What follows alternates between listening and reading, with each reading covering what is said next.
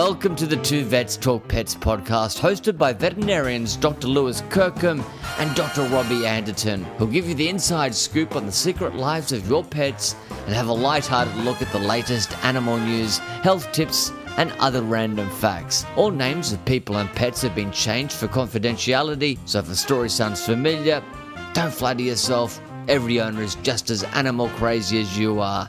So sit down, place your furry, feathered or scaly best friend on your lap, and it's over to Lewis and Robbie. Hello and welcome, listeners, to episode 187 of the Two Vets Talk Pets podcast. For too much talking of pets is barely enough. I'm Dr. Robbie Anderton, and I'm joined by your candidate for the people's veterinarians party. It's Dr. Lewis Kirkham. Lewis, how are you going? Good, Robbie. Good, mate. Look, I've just, you're right. You just caught me. I've just come back from the booths, the polling, the campaign booths. Trail. Yep. I've tackled 5 children. Awesome. Bowled them over. Yeah, that's right. Exactly. Yeah. Just created a meme for myself for the rest of my life. Just tackled 5 unsuspecting kids in the queue. And did for anyone that's not in Australia or hasn't seen our salubrious leader, our Prime Minister Scott Morrison, on the campaign trail last week down in Tasmania playing soccer, absolutely poleaxed a kid. Some poor 9-year-old just get absolutely smashed by Scotty from marketing. And then did you see the interview that they made the kid do afterwards? Oh, no. Yeah. I'm sure that the party's media arm were in there and said, "Oh, now look, what we want you to do is to say, I'm paraphrasing here, but I think he thought that he was going to knock me over, so he tried to land under me rather than over the top of me to try and protect me. I think it should have been a foul." Oh, like, yeah. No. I think Scotty's just turned around and just laid into the kid. I mean, at least he didn't lift an elbow up or something like that. Well, that would have been much harder to try. I was impressed. He's obviously, watches a bit of the footy, because I was impressed in, when you do a tackle from behind, it's going to be in the back tackle. You sort of try and roll them. Well, he sort of landed heavily on the child, and several seconds later, then rolled over like, I protected him. Oh, well, he's a rugby league man, so he probably was expecting the kid to just sort of jump up and then try and pass the ball from between his legs. So he probably just that cross coast. That's I don't kick a ball, mate. I don't hold a hose. I don't kick a ball. He just tackles the kids. That's fine. Yeah. It'd be good that that and when John Howard did the ball the ball that bounced 7 times before it got to the bowler. went backwards. Yeah.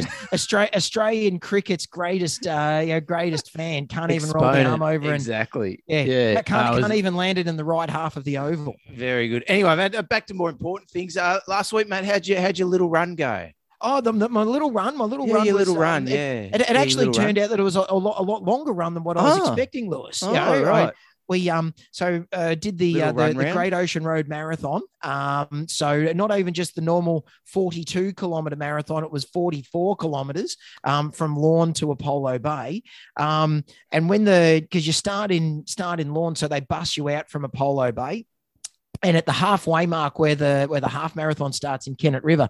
So we're in the bus. Bus is absolutely chockers with people. We get to what's that? Full of COVID in the bus. Oh, well, I was wearing my mask. I was being smart, because I thought every time I've run a marathon, I've got sick afterwards. So I thought, no, I need to try and do the right thing. I was sort of worried that the sweaty people in the bus and that sort of thing. I wasn't concerned about any of the new pox that's around, mate. Just all those runners pox bodies. What's it called? That runners pox. And there's one in the news. What was it? I forget. Anyway. Oh yeah. No, hard to remember. Although I'll have to research that one up for next week. So we get to Kennett River and they open up for all the people doing the half marathon. The bus empties and there's literally 4 people left on the bus. Or no, 5 people. So there's me and my mate that were doing the marathon. 2 young guys. Steve Monaghetti and Rob De Castella. Rob De Castella. And you're like, hang on. Well, the thing is, Steve Monaghetti's got the right idea. He only does the half marathons now. He says, there's no point in running full marathons at his age. So that's a very good point. He's smart. He'd be 44. the two guys next to us, they were doing the ultra marathon. So they were doing 60 kilometers. And there's one guy behind him who said, "Oh, which distance are you doing?" He said, "You guys are nuts. I'm doing the 14 Ks. I'm just running up in the rainforest up there." Okay, right. Well, good on you. So that was a bit of an indication of the mistake that we'd made early on, Lewis. But yeah, so not only was it the 44 Ks, once we got into Apollo Bay and my watch is vibrating at me saying, "Right, you've done the 44 Ks," I still couldn't see the finish line. Turned out that was 44.8. So I had my phone in my hand because Christina and the kids couldn't come because the kids had a cough. So I'm running down the main street of Apollo Bay, FaceTiming them, saying, "I'm about to finish. Come on, cheer me on." And then Ruben's just gone, "Oh, Dad, guess what happened in my footy game?" I go, "Mate, I don't care about your footy game. And just cheer me on for the last 500 meters. I'm about to finish the marathon." But because I'm running down the street and I've got my headphones in and I'm talking in there, all the people lining the street didn't know I was talking. Nuts. You're so nuts, they thought I was talking to them. So I gone, okay, yeah, go, Robbie, go. I was like, hang on, I wasn't. Oh, all right, well, there you go. If you guys are going to cheer me on, I'll finish it off. So, yeah, it was long, Lewis, and hard. It turned out I got very, very sore legs. Yeah, right. Eh? Yeah. Okay. Any bit of chafing, mate, at all, or just no chafing? No. Chafing. Now Pox all right. I've worked. Yeah. No pustular lesions on my hands or anything like that from a monkey or chicken nature at all. From the bus ride. No. Right. I think the bus was sanitized. So, right. Very good. Speaking of infectious diseases, I saw a little kitty cat the other day that came in, and the owner very concerned with it, Lewis. She was worried that there was something really bad happening with her cat because it was acting a bit strangely and wasn't eating very well. And she said, "Oh, okay, right. So we'll check it out." Cat checked out okay. I mean, she's eating, but just not very well. All the main cardinal signs all seem to be okay. I was like, "What's she been doing over the last few weeks?" She goes, "Oh, well, a few weeks ago, she actually was, acting really strangely. She was sort of making all these weird sort of meowing noises and things like that. And, she just seemed like she was really out of sorts." And I had a look on the computer and I realized that, she hasn't been desexed yet. Oh, no, she hasn't been desexed. Oh, does she go outside at all? Oh, yeah, no, she does go outside. Oh, okay, right. I said, "Well, look, I've got a feeling that your cat might be mildly pregnant." Mildly. She goes, what do you mean by mildly pregnant? I said, "Well, I don't think she's sort of, so as severely pregnant for me to be able to palpate and feel it at the moment. I've got a feeling that she might have, when she was making all the noise a few weeks ago, I think she might have gone out and managed to find herself a boyfriend. And at the moment, she might just be mildly pregnant. So what I would suggest is you come back in a few weeks and then we can tell whether or not she's then be gone from mildly pregnant to moderately pregnant. And then from there, if she's moderately pregnant, then we can expect her to be severely pregnant then for the next 3 weeks. So, right. I've never diagnosed a mildly pregnant cat before. Is that like the rat test, mate? When you got the faint line, you've just mildly got COVID. That's right. Yes. Or you do the pregnancy test. Well, it's just a faint line, so you're mildly pregnant. Is that it? It's pretty sure it's a binary thing, mate. It's like 0 or 1, 0 or 1. Well, it is, but it's how do you try and be a little bit more sort of thoughtful in the passing of the news, Lewis? Rather than saying, "Hey, guess what? Your cat's right." I'm just trying to just sort of butter it up a little bit because right. Christina was only mildly pregnant with our 2 kids. They were both very faint little lines. So, wow. But there's stories. Yeah, but they're still running around now. Turned out she ended up getting severely pregnant. So right, yeah, very good. Well, so anyway, similar sort of things in abdomen and stuff. We had a cat this week that came in, had some urinary issues going on. No, actually, the owner just noticed it had blood in its urine. And normally a female cat, normally when a cat's got a bit of blood in the urine, we're like, are they going in out trying to urinate? Jumping in and out, licking going their out of the. Yeah, exactly. And it wasn't doing any of that, which was really weird. Right. So the owner's sort of been talking to one of the other vets, and then she was away for the day. And so I got her, and the urine sample she sent us urine sample, and it just had some blood in it. I was like, "That's a little bit weird. Just blood, There's doesn't seem to be any sort of any bacteria, but there's none of this straining stuff." And I said, "Oh, perhaps better get the cat in and have some X-rays, have a bit of a look at it, maybe do a sample, put a needle into the bladder, send for culture, something like that." Yeah. And it came in, and did an X-ray and actually had a couple of stones in its bladder. Ooh, which were they smooth stones or rocky stones? Well, pretty like smooth, sharp ones. Yeah, it's hard to tell really, but interesting that I can't remember the last cat I actually X-rayed and had some stones in its bladder. I don't know about you. It's not something we commonly see. In dogs, we see it a bit more commonly. And then it wasn't me who took the X-rays. But anyway, we sent the cat away on a diet to try and, hopefully dissolve the stones. And unfortunately, they rang back a few days later and said, the cat's actually now not going to the toilet at all. Right. Oh, gosh, that's a worry. Worry about male cats getting blocked. But yes. But yeah, it turned out probably one of the stones that actually got stuck in the urethra. So it came in that day. I drained some fluid off it, and I said, "Oh, look, best you go off and have some surgery to get those stones out." I think we were sort of too busy we're too busy, but too fully booked to take it on, and she wanted to go see a specialist anyway. So, but interesting. I don't know how often you've seen that, mate, with stones in the bladder of cats, particularly. Well, it's a not all that often, but occasionally. Like we've had a couple of I think I've done 2 in the last few years of cystotomies, which is going in and doing surgery to remove stones from cats' bladders. But similar thing to what you saw. We had a really interesting one the other week. A poor old kitty cat who have you ever heard of big kidney, little kidney syndrome? Oh yes, I have. Yes. Yeah. So yes. Big kidney, little kidney syndrome. So cat came in and he wasn't doing great, like he was not eating well and seemed a little bit funny, and so had a feel of him, and he had one kidney that was really big and one kidney that felt really, really small. Yeah. And so I said, well, we better ultrasound this cat, guys, and see what's going on. And so we ultrasounded him, and turns out what was happening was the big kidney. So what happens with big kidney, little kidney syndrome is that often these cats have got stones up in their kidneys, and a little bit of that stone breaks off and then blocks the ureter, which is the tube that runs from the kidney to the bladder. And so that's what was happening with this cat. So he had a stone, or he had stones in his kidneys, but then he had this big dilated ureter that was running down into the bladder, and I could actually see the stone sitting in the ureter right down at the level of the bladder. Wow.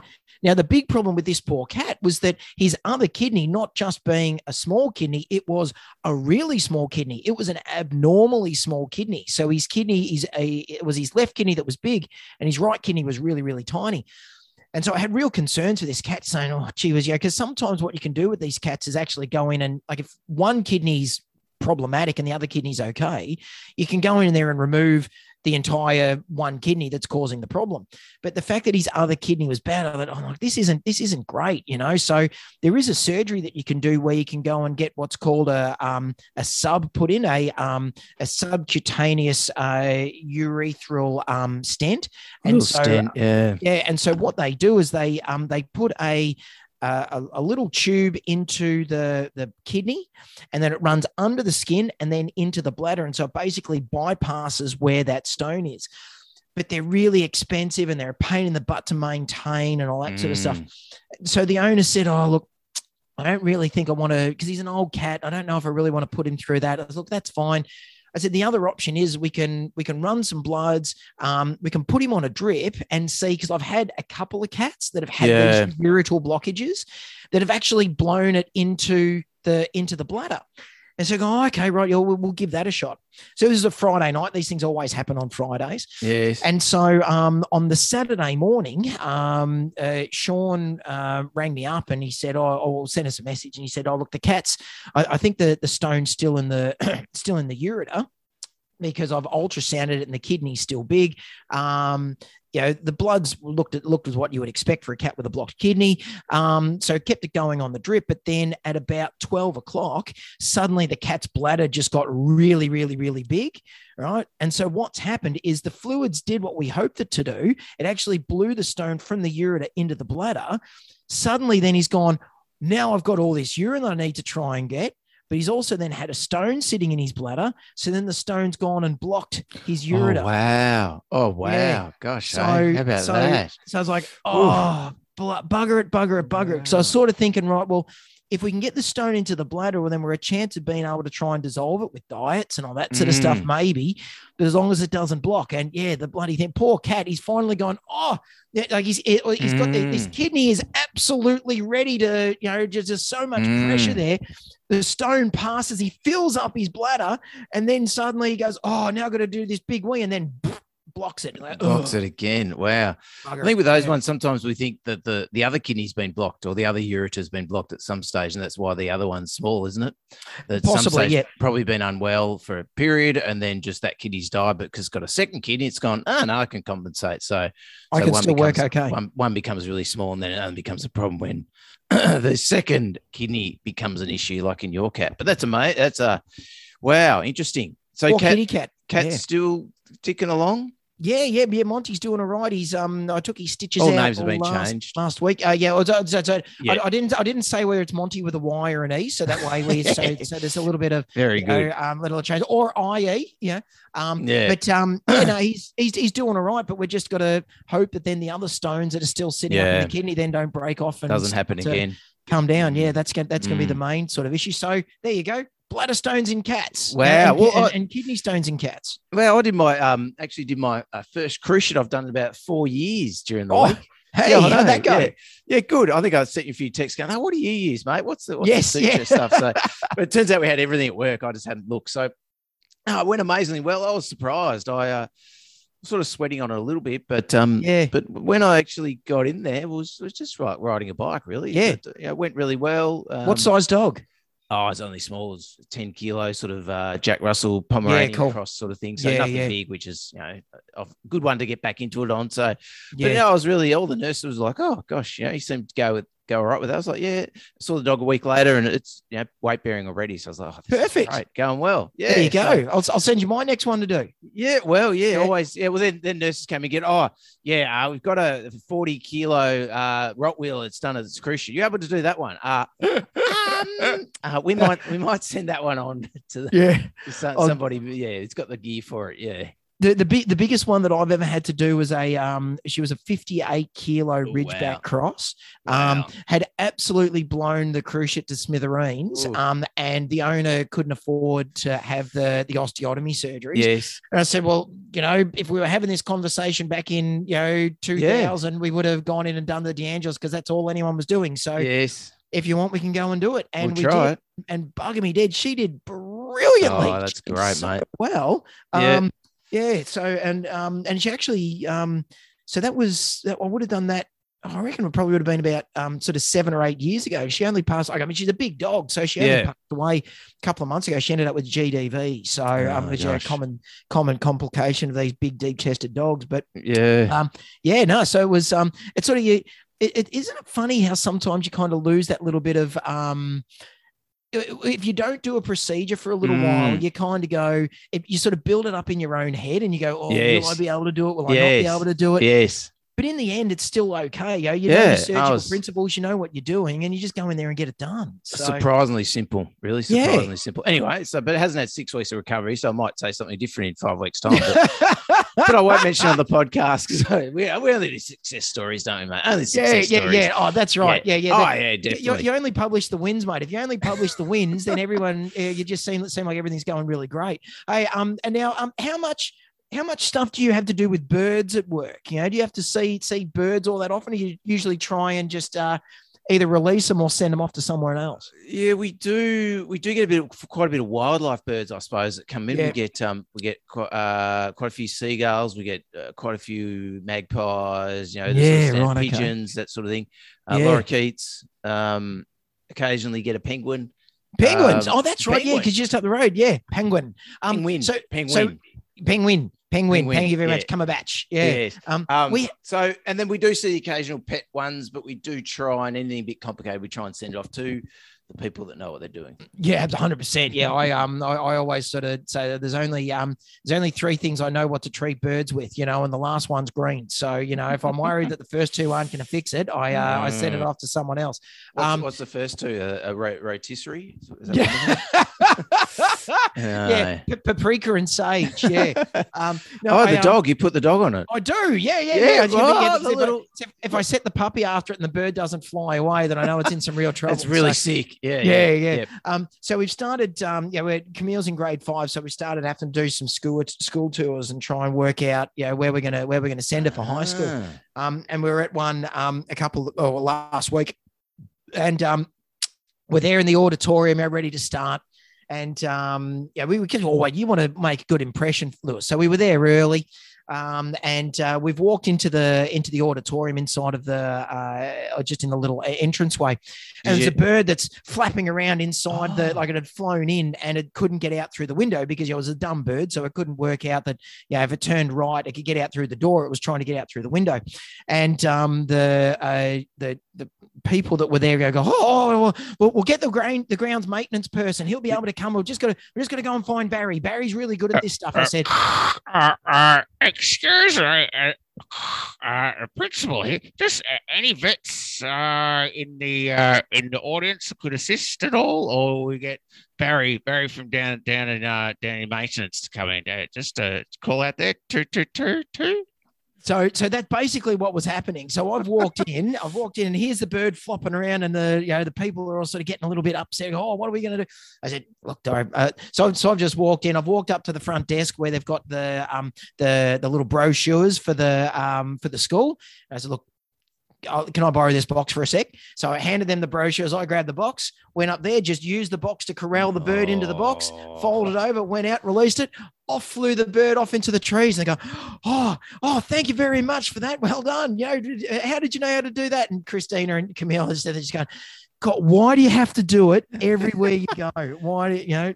And then the principal, the financial CFO from the school's come and gone. Now, would your daughter like a half or a full scholarship? Well, if ever you're going to try and try and sort of big note yourself, trying to do it at that timing. It's not the worst time to do it. I got to tell you, but unfortunately, the admissions officer wasn't there at the time. So hopefully, the story has been passed on. Yeah, and to stop people from laughing at you wearing your scrubs and hat and mask, I suppose, the surgical hat and mask to the school presentation, mate. The full. It's then when you walk in with the gloves as well. Yeah, that's the thing that makes it even worse. That you've just walked out of surgery. It's gone. Why are you still wearing the surgery gloves? Especially when these old things. Especially when those gloves are up to your shoulder, mate. Like you've just come in from the cows. That's could have taken those off with the smear bird still up on the back of your arm that you never realise is there until you go on to buy your dinner. Yeah. Very, very good, mate. Oh, fantastic. Good on you. Yeah. Oh, so is that a go at that school, or is it? No, we decided to cut that one.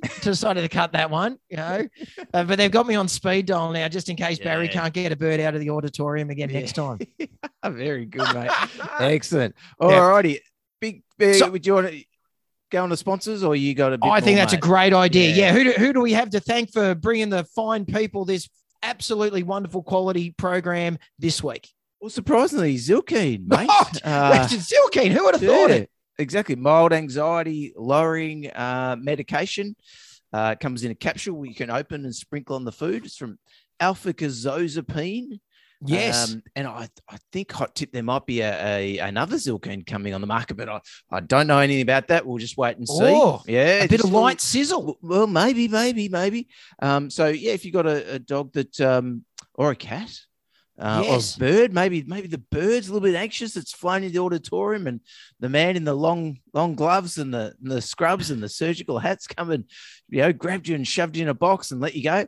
Then all you wanted to do is just flap around. All you want to do is flap around in the entranceway, and then you were going to make your own way out until someone comes and sticks a box over your head. You're very lucky. You need some Zylkene. You're very lucky you got it in the first go, mate, because it would have been better if it was like a Benny Hill skit, like and it jumps out, and then you run around the day, and it runs up, poos on the Prime Minister, on the principal, and then you're running out, and Christina's going, oh no, Camille's going, oh Dad, and then you're embarrassing me. You trip over and tackle one of the children that's waiting there. Yeah. I did say to Camille, I said, do you mind if I go go and do that? She goes, no, go and do it. Okay, right, off I go. I did ask permission. I didn't want to just sort of cavalierly jump in, jump into the phone box and come out with my Superman cape on. Hey, before I start talking about my own exploits again, I saw a wonderful client yesterday who brought her 2 cats in for their yearly vaccination. And you wouldn't believe it, Lewis, but last time I saw this lady last year, she just bought, it was a 1-cat household and then suddenly became a 2-cat household, and the cats weren't getting along. And oh my goodness, she has been living on Zylkene for these cats, and they are loving it, and they are now loving each other. Not in that mildly pregnant way, but just in a cohabitational way. So very nice. Worked wonders for these kitty cats. It's done great. Wow. So no spreading of the monkey pox, just getting along well, I think, mate. No, just spreading the love pox. Well, which is kind of the same as the monkey pox, I think. Right. Anyway, and also a big thank you to Delicate Care, the Australian-made, Australian-owned, made of novel protein, the duck and kangaroo. The sensitive stomach one is, absolutely. That's right, and they also, of course, they're running it's a bit of a mobility month for them, coming into the colder months. So they've got the great mobility food, which is designed. What's in the mobility food, Lewis? Well, lots of good stuff, mate. But it's formulated by a professor of animal nutrition, the prof. Supports joint health while assisting with gentle weight loss to assist in the management of pain associated with arthritis in dogs. Yeah. So there you go, mobility month at Delicate Care. So good time to perhaps get down to stockist near you and go and get some Delicate Care, or check them out on delicatecare.com.au. Yes, if your dog's a bit stiff, then why not try some Delicate Care joint support? Very nice. Yeah, nice, mate. Excellent. Yeah. Yes. Oh, yeah. Going to get the other dog mildly pregnant. So what are you saying? Is that what you're saying? Oh, well, yeah, mate. Is that what happens with the glucosamine, chondroitin, and the green lift muscle extract? Is the green lift muscle that helps to, that is that sort of helps to provide increase the degree of pregnancy? Is it provide the lubricant for the joints, do you think, mate? For the joints, absolutely. Yes. Like a lubricant. Because it makes it easier to do things when your joints are more lubricated, like running around. And also easy to do things. Thanks very much to our Patreon supporters. I hope you've been enjoying the stream of puppy videos that Robbie's been putting up there on the premium channel. Is that how's that going, mate? Is that turns out I'm not quite as good at putting things on social media as what I thought. I may have gotten in trouble during the week when I was putting a video on Instagram and realized I was doing it as a live one, and I might have been told by other members of the house that it's I'm not allowed to do live videos without telling people consent. Yes. So unfortunately, I didn't obtain the consent because I may or may not have tapped the wrong button and didn't realize it was actually going live until then. You're answering it straight away, going, "Oh crap, hang on, this thing's going live." So this is what happens when 40-year-old men try and start doing things that was designed for young people, Lewis. I'm not up with it. Don't be too worried, mate. The 3 people that were watching, one was me. And one was a friend of mine that said, "What's going on?" And then the other one was probably Christina. So there's three people watching, and I was the only one asking questions. What were the question? I can't remember what the questions were. Is that Jack Russell? Somebody asked it was the Jack Russell. Yeah, is that Jack Russell? And then I hope you haven't got shoes on inside the house. Yes. Yeah. And then I forget what the other one was. Anyway, yeah. But no, anyway, good. So I'll see if I can try and get these some videos on and see if I can work out how to post them on Patreon. I want to take her down to the footy oval and let her run down the footy oval because she's just turning our hallway into a racetrack. So I want to take her up somewhere where she can actually let the clutch out and have a good run around. So I think that'll be pretty cool to see. Very good. Excellent. Yeah. All righty. So in the news this week, I thought we'd have a quick chat. We've got a lot of farmers that listen to the podcast. Huge representation. So just thought we'd cut into the agricultural part of the show. Yes, good. A bit of ABC national, sort of. Yep. What are we covering here? Are we covering the grain report or the milk prices or the livestock report?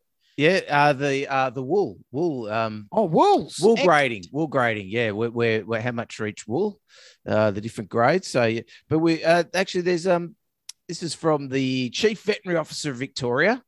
Right. Email came through that there's now foot and mouth disease and lumpy skin disease have been detected in Indonesia.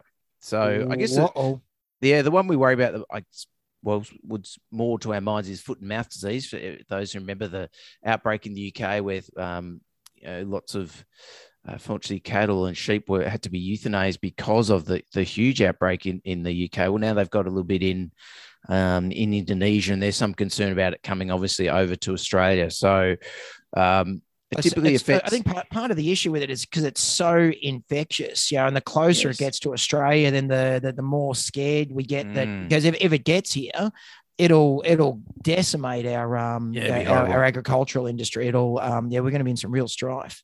Yeah, so I mean, it's a viral infection. It affects all domestic and wild cloven-hooved animals. So they're like your cattle, sheep, pigs, goats, centaurs, minotaurs, camels, buffalo. Yep. So it doesn't infect horses. The main clinical signs are fever, drooling, and inability to move, reluctance to move. They get blisters on their mouth, tongue, lips, between their toes, and the blisters can rupture, be painful, and raw. So I think in Indonesia, they initially thought they were suffering from bovine ephemeral fever. Right. But they've now found it's obviously foot and mouth disease. So the biggest concern, I guess, is it's coming here. And the main way it would probably come here is the feeding of food scraps to pigs, most likely. So swill feeding, as it's called. Yep. And that's certainly illegal in Australia. So for all the pig farmers out there, I'm sure you're already on top of it, but don't be feeding food scraps to your pigs. It's probably the biggest issue. And then there's that border thing of, people at the border security. Don't bring your big salami sausage in from the streets Indonesia. of Bali. Of Bali and where you've been walking around with the sweaty sausage for a long time, and then you bring it on the plane back to Australia. Don't go feeding that to the pigs. Very humid. Be very humid to be walking around with your salami sausage in Bali. No, we are lucky here on this island nation that we kind of been able to quarantine ourselves from a lot of these exotic diseases. But part of the problem then is that once if it gets in far out, it's going to be almost impossible to try and get rid of. So Exactly. So that's the reason why, the likes of Johnny Depp and Amber Heard, weren't allowed to bring their fluffy little dogs in. That look on your face, you trying to say that it was them bringing their dogs in that's the reason why we've now got babies here in Australia? Is that what you're saying from the raising up of your eyebrows? I'm just wondering where you're going, mate. That's a contentious topic at the moment. Are we doing this? Are we politics? No. We're only just Amber Heard and Johnny Depp. Whoa. No, we're only just casting back to back when they were a couple and they illegally brought their dogs into the country. That's all. Are you trying to say Pistol bit off Johnny's finger? Is that what you're trying to say, mate? Whoa, hang on a second. Possibly. Oh, wow. Find out more on Instagram. Exactly. And of course, then there's lumpy skin disease as well. So that's another disease that's been found in Indonesia. That's spread by flies, mosquitoes, and maybe ticks, and also contaminated equipment. So just interesting side note that, more foot and mouth disease, I suppose, in Indonesia. And for those people who've got pot-belly pigs at home, don't go feeding your sweaty sausage from Indonesia. As best as you can, don't. Yes, that's right. Exactly. As best as you can, don't. Anyway, you got something on international pet travel, mate? I do. Yes, I found this article in The Age the other day. So this is by Stephen Brooke. It published on the 15th of May. The sky's the limit for beloved pets on their charter flight home. In October, if everything falls into place, a 787 Dreamliner charter flight will depart London Heathrow bound for Australia with a very unusual passenger list. On board in the cabin sharing airline seats with passengers will be up to 40 pets. Wow. Yeah, the charter flight is in response to the difficulties expats have experienced in getting their animals to and from Australia. It's a feat that involves rabies tests, import permits, and booking space at the Department of Agriculture, Water and Environment's post-entry quarantine facility in Mickleham for the compulsory 10-day quarantine stay. So this is like just what we were saying about, the rigid policies that Australia has with the importing of live animals. Airlines have stopped flying many dogs, including snub-nosed breeds, which are the brachycephalics, the no-nose dogs, in cargo holds due to fears that they will have difficulty breathing and might die. West Australian resident Joanna Madison has formed a company, Sky Pet Travel, Sky spelt with an E, to organise a charter flight from London to Melbourne on October the 5th and back again from Melbourne to London on October the 9th to transport her own dogs and allow other Australians to bring theirs home. Wow. Last week, the Sunday Age and the Sun Herald reported on a couple who spent $25,000 importing their 2 rescue cats from Malaysia to Australia. Wow. The cost of a Melbourne to London ticket aboard Madison's charter is $10,000 for 1 passenger and 1 pet. That secures 6 economy class seats, allowing a pet crate to be secured to 1 row of seats. 2 passengers and 1 pet would cost $11,500. Pets can come out of the crate once the plane is airborne. Whoa, hang on a second. What? This is where things start to get interesting. Right?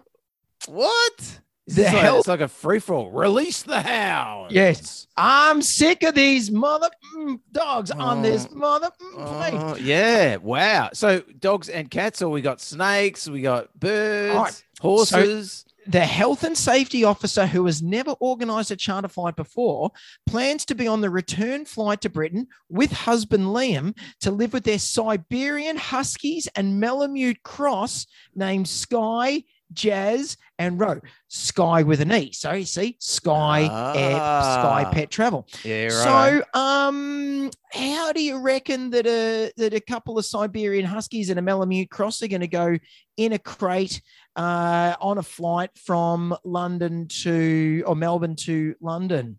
Mate, just you seen any? Well, no, they're allowed out, there? mate. They're allowed out. So they are allowed out. Yeah. Yes. So the row behind will be, a row of 5 cats. Yes. Yep. And as soon as they're, this is your captain speaking.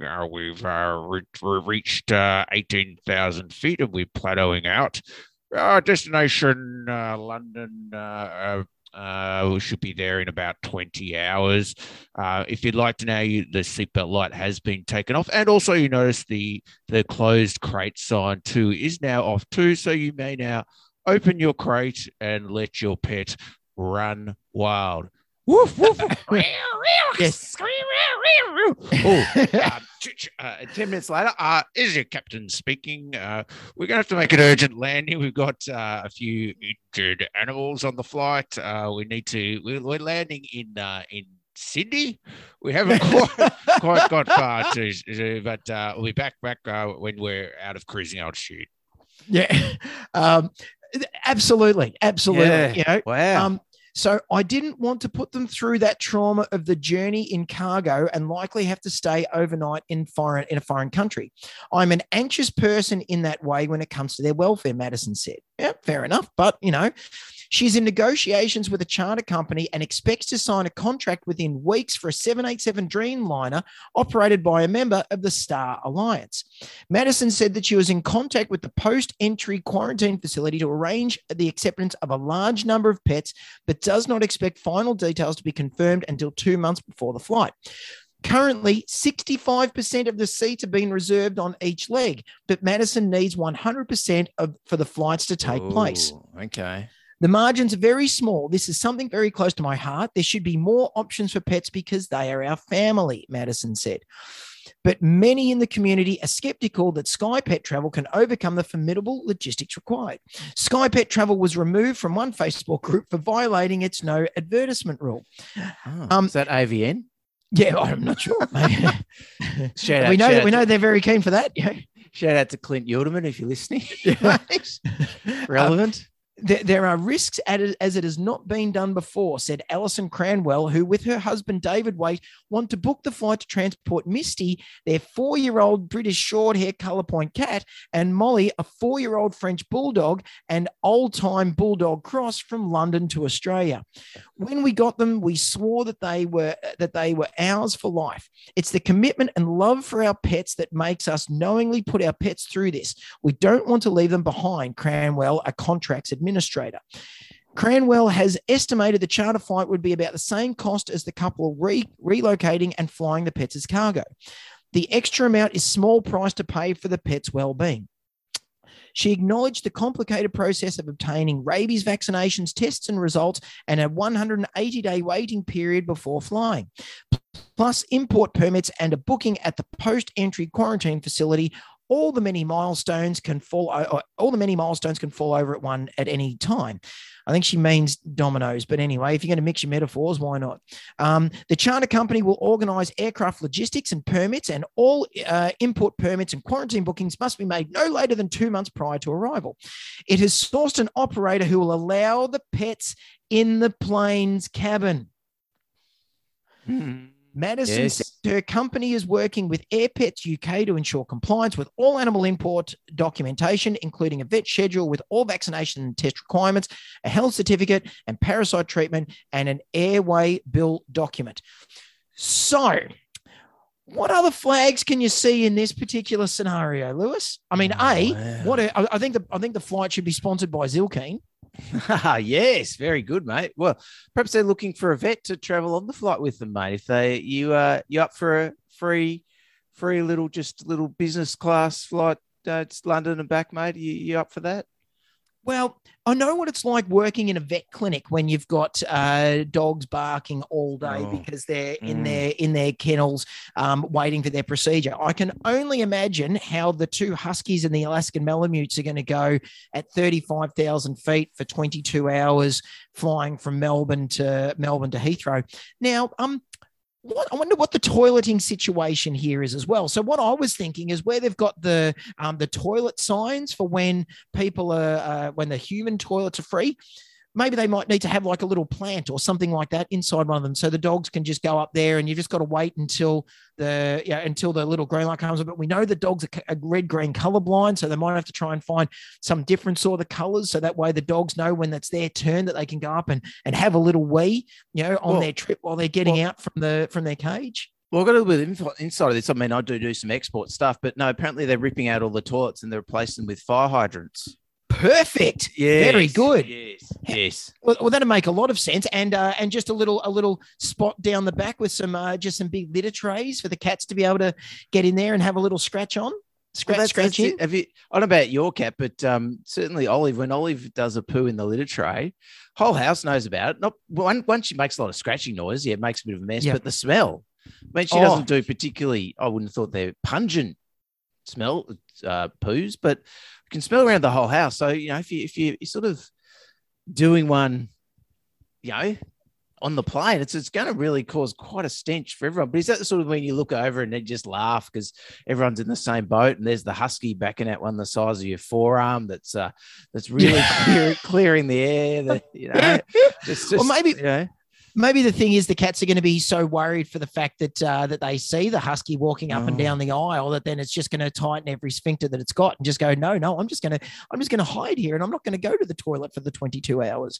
So I get it that people want to try and do it, and a novel idea of thinking about booking a charter flight where then you can bind up the crates to rows of seats, but my goodness, I think there might be some other logistical things that need to be dealt with for this flight to happen. Yeah, certainly. I mean, a little bit of export stuff I do. We had a few pets that actually dogs that are going as emotional support dogs. There are some airlines that will fly out of Australia. I think they're mainly American based airlines that will fly to America with the dogs in the cabin, certainly as emotional support dogs. But there's a lot of, going to be able to write letters saying that the dog, the owner will have adequate stuff to clean up messes and, and the dog's well toilet trained, which, all we can do is talk to the owners and get their reassurance that's what they're going to do. And then, of course, we write the letter, but we don't really know. I don't know if the dog's,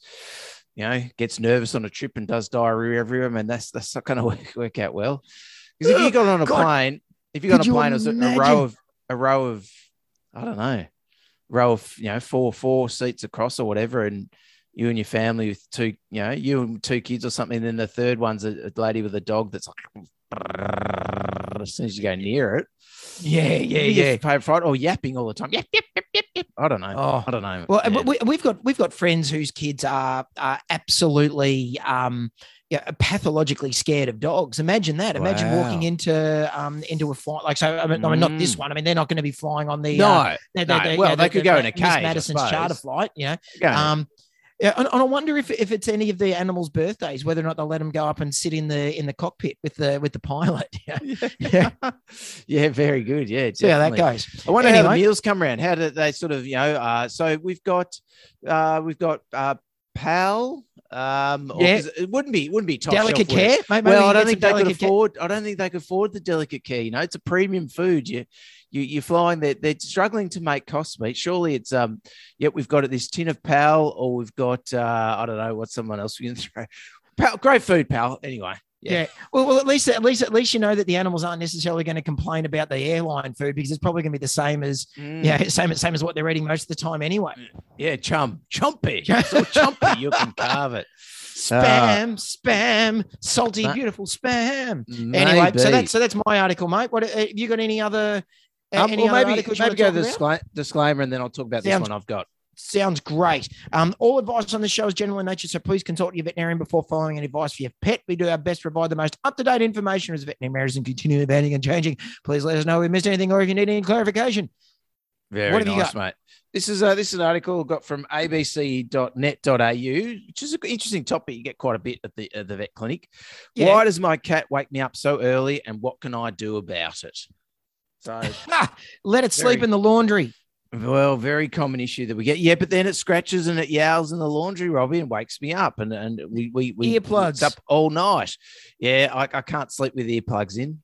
And then I put the earplugs on the bedside table, and the cat ate them, and it got an obstruction in its gut. So you've got an important meeting in the morning, and your cat wakes you at 4 a.m. Why? And what can you do to stop this happening again? Although cats are evolved for nighttime activity, well, that's right, they do more active at dawn and dusk generally.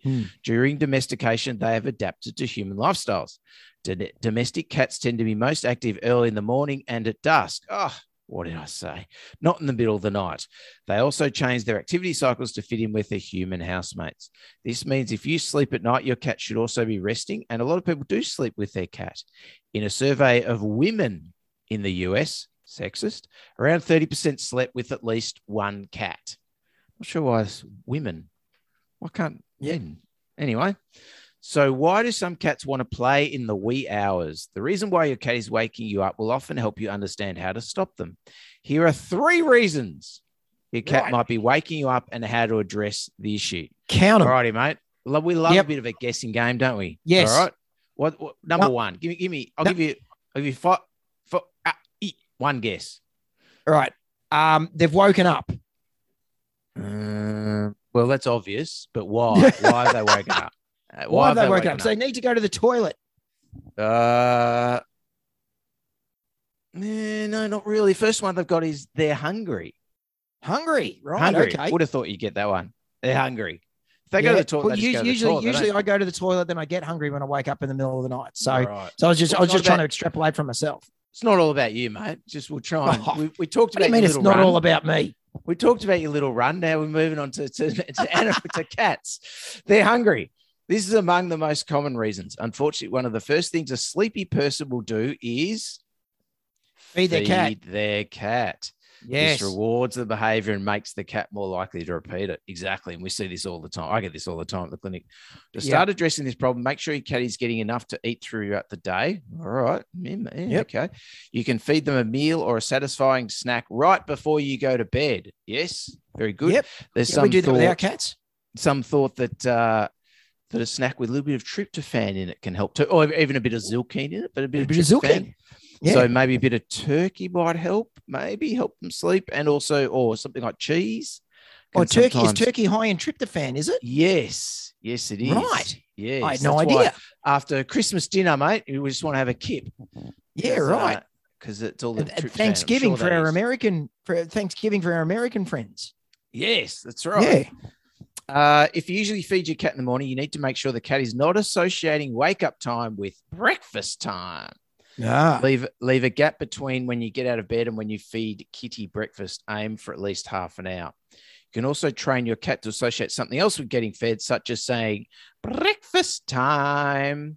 Oh, right. That's all good, but I think a lot of owners still have trouble with that. The cat's meowing in the middle of the night, telling them to put the earplugs in and ignore it.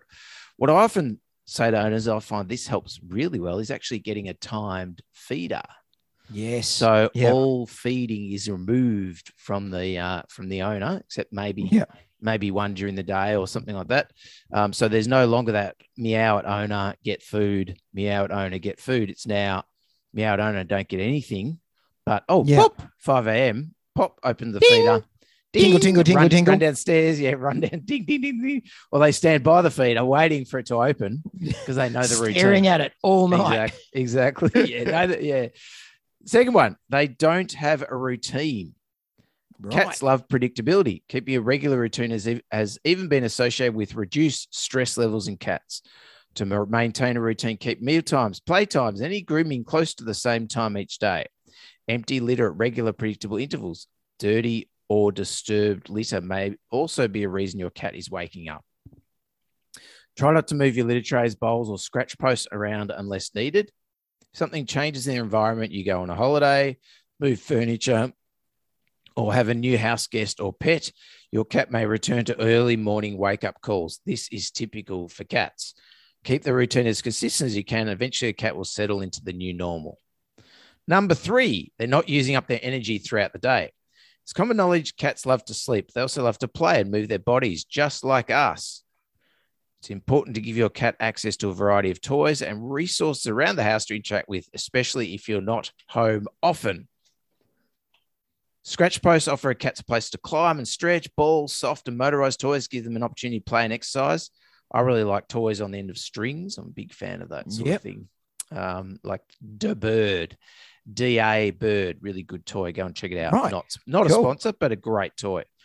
When you're home, engage your cat with an interactive toy like a cat wand. Oh, gosh. Or play a game of chase around the house. You can even try making up a game your cat will enjoy. Cats get bored easily, so keep variety in your playtime. So that's right. Yeah. If they seem to stop playing, switch the toy, try something else. Really, really common that they get bored quickly. And don't play with your cat in the hour before you want to go to bed. Ideally, a play session before you go out. And once you get home should help to keep your kitty quiet overnight. Help! I've made these changes and my cat still woke me up. Your cat might still wake you up for some time. This behavior may even get worse in the short term as your cat adjusts. Certainly that's the case with the timed feeder or not feeding them at night. They certainly will meow more initially and perhaps even scratch at you, jump on you, bite at you. Yeah. All these things you've got to try and ignore. The key is to ignore your cat's behavior at night or early in the morning. Don't get up.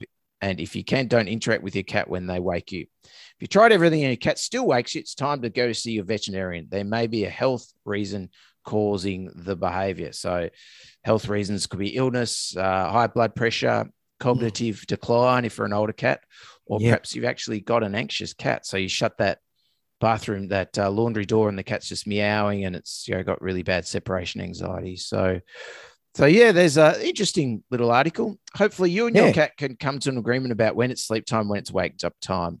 It's definitely possible to love your cat and still get your sleep. Yes. So, interesting little article there. I think one of the common times where we have people asking about their cat waking up in the middle of the nights when they are, as you're saying, that cognitive decline as they're getting older, and they do that real that real guttural meow in the middle of the night. So it must be hard to live with. I think it'd be really, people come to their wits' end with that sort of thing. It's very, very difficult. So, and often when they come to us, we need to give them a solution quickly because it's really destroying the human-animal bond between them. Absolutely. Yeah. So it's we might actually, that might be a good thing that we can talk about one day, of actually what we what advice we give for those cats in those situations, because it is often a a tough one of trying to work out what's going to work and what are the good options and what sort of things you can try and do to help. So so we might let's talk about that next time. There we go. We've got well, send it an email if you've got a question. Yes, absolutely. You've got an older cat that's waking up at night and you want to know what to do. Well, we'll talk about it. Robbie will talk about it next time. Well, because we'll remember that, won't we? Right, definitely remember that. Definitely, I'll make a note of that for sure. Cats. And if you've got any other questions or anything like that you'd like to ask us, shoot us an email at 2vetstalkpets@gmail.com. Find us on Patreon. Search for 2vetstalkpets. Have a look at the Whippet pictures that I'm putting on social media when I'm asking the correct permission from a family, and I'll see whether I can actually get them onto Patreon as well, and see how that goes. Very nice, mate. All righty, excellent, guys. Well, I'm off the AVA conference this week, so. Oh, you are too? Yes. So maybe I'll should I do some interviews? I'll see if I can do some interviews for some time. So there you go. If you get the urge, go for it. I'll take the kid up and see how we go. All righty, nice one. All righty, guys. Scratch you later. Peace out. Bye. Thanks for listening to Two Vets Talk Pets with Lewis and Robbie. To chat further about this week's episode or ask the guys any questions, search Two Vets Talk Pets on Facebook, Twitter, and Instagram, or send an email to twovetstalkpets@gmail.com. You can find Lewis on Twitter with the handle @VetBehaviorist, and more importantly, as the two pet heroes return to their day job of saving animals' lives, be sure to thank them with a 5-star review on iTunes. Every time you do, a small, cute animal will receive a cuddle.